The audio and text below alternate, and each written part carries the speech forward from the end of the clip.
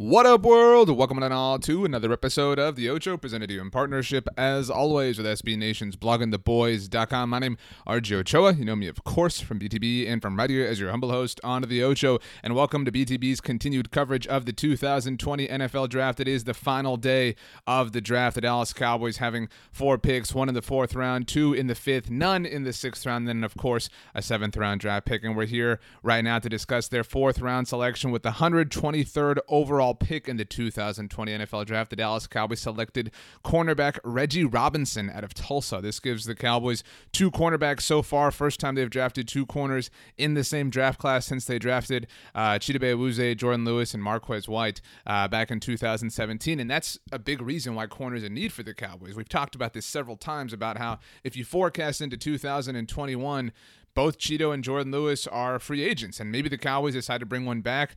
Maybe they don't. I mean, who knows how things go, but the Cowboys very clearly needed help at cornerback in the here and now, and they have spent 2 of their top 4 picks at the position. So far, the Cowboys draft class in the first round obviously took CeeDee Lamb, the wideout from Oklahoma, Trayvon Diggs, the corner from Alabama. We talked about that. And then Neville Gallimore, the defensive tackle out of Oklahoma in the 3rd round. But in taking Reggie Robinson, the Cowboys now have 2 young corners, 2 young promising corners, 2 young athletic corners that they can build on and look forward to the future. And I really like this pick, and I know that a lot of people really like this pick. This is another example of the Cowboys drafting a player rated much higher on consensus boards than 123rd.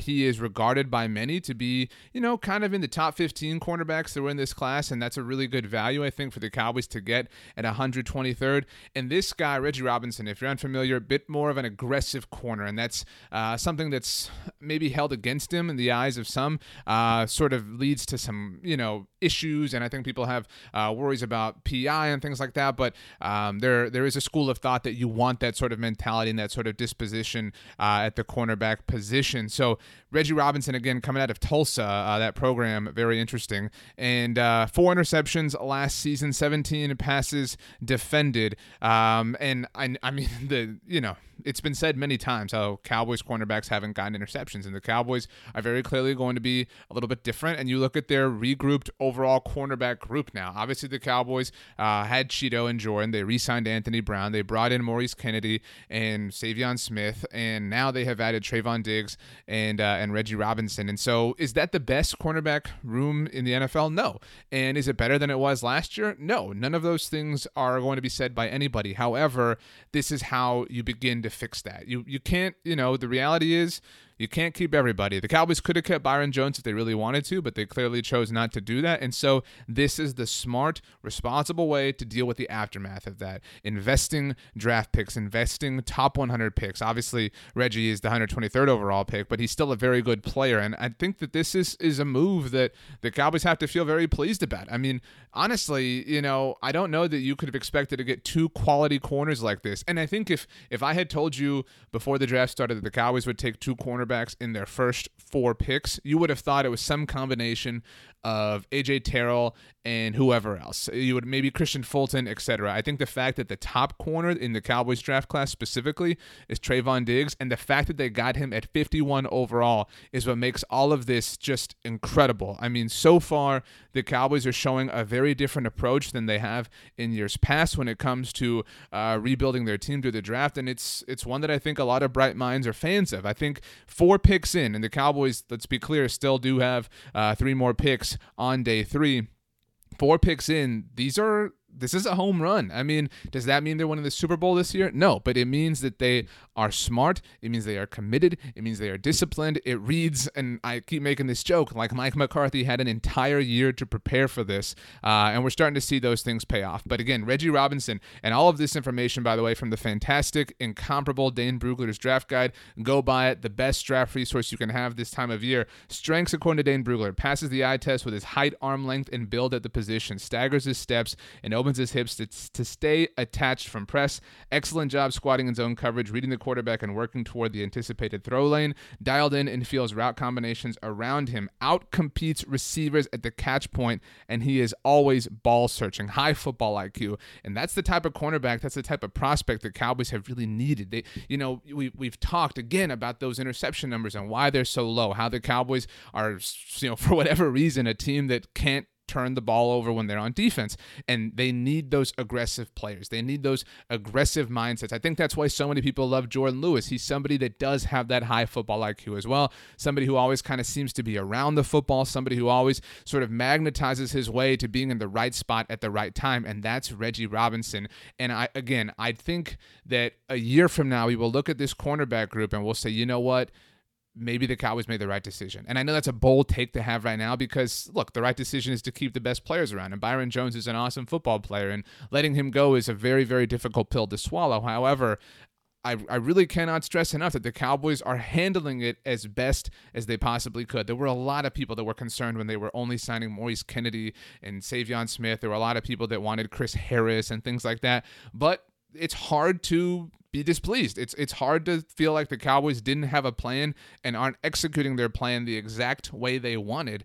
I don't think this draft could have gone any better for them. I truly don't. At least 4 picks in, I don't see how this, these top 123 picks and these 4 picks specifically for the Cowboys could have gone any better. But look, if you're concerned about the aggressiveness associated with Robinson's game, do not be. Because, again, I am somebody from the school of thought that I want that. I really do. And I think that this team and this defense really needs that. I think it's a change in philosophy. I think that this defense has been coached to be very conservative for a long time. I know we had Bobby Belt on to discuss the Gallimore pick, and I know that he has tweeted out some numbers and different statistics on this. But you look at what Brandon Carr did when he left the Cowboys and joined the Baltimore Ravens.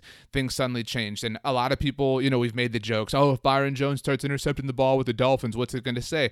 I think there's enough data and enough evidence to suggest that it is the Cowboys and the way they've coached their defense and the way they've coached their secondary specifically that has led to a lack of turnovers. And I think, and I really, every time we say this, it sounds like we're really just dragging the Jason Garrett regime, and I'm not trying to do that. However, it is worth noting that so far, 4 picks in, the Cowboys, again, have gotten 4 players that were rated by consensus people much higher than the pick that the Cowboys ultimately landed them in. And we haven't seen a draft like this from the Cowboys, and I don't even know since when. And so what is the difference? It is in the coaching staff. And that's not to say that Jason Garrett and his staff, just couldn't get it done or whatever. And obviously, the organization had to move on from them. But it really shows the work that Mike McCarthy has done and the coaching staff has done in parallel with the scouting department. Mike McCarthy said after Friday night, he gave a lot of kudos, gave a lot of props to Will McClay and the entire scouting staff and personnel department, etc. This is what total group work looks like. This is hard work over several months, over a year really, paying off in beautiful fashion. And so it is very nice to see the Cowboys accomplishing some things, in smooth order. But in terms of what the Cowboys need, our next will be back after the 5th round. We'll wait till the Cowboys make both of their picks in the 5th round, barring any sort of movement or anything. Remember last year, the Cowboys took Michael Jackson and Joe Jackson both out of Miami in the 5th round. So we'll be back to talk about their 2 5th-round picks next. In terms of what the Cowboys need, I don't see them spending any pick on offense. I truly don't. Maybe they get a backup quarterback. I know people have been talking about that a lot. But they still have yet to address edge rush. And maybe they're counting on Randy Gregory or Aldon Smith. Maybe they're just hoping at this point because of the places they've chosen to spend their draft picks. But I would be shocked if they don't walk away with an edge rusher pretty soon. But backup quarterback, again, I think would be the only offensive direction that they could go. Other than that, if they wanted to draft on their defensive tackle, if they want to get even another cornerback, they still haven't addressed safety. There's a lot of ways the Cowboys can go about this. But we'll be back after the 5th round to discuss. We've got tons of articles, tons of coverage available at bloggingtheboys.com, on Twitter at bloggingtheboys, Instagram at blogging.the.boys. You can find me on Twitter or the gram. I am at RJ Ochoa. You can also shoot me an email, rj.ochoa@sbnation.com, and subscribe to the Blogging the Boys podcast feed. We're available on all major podcast platforms. We'll see you after the 5th round.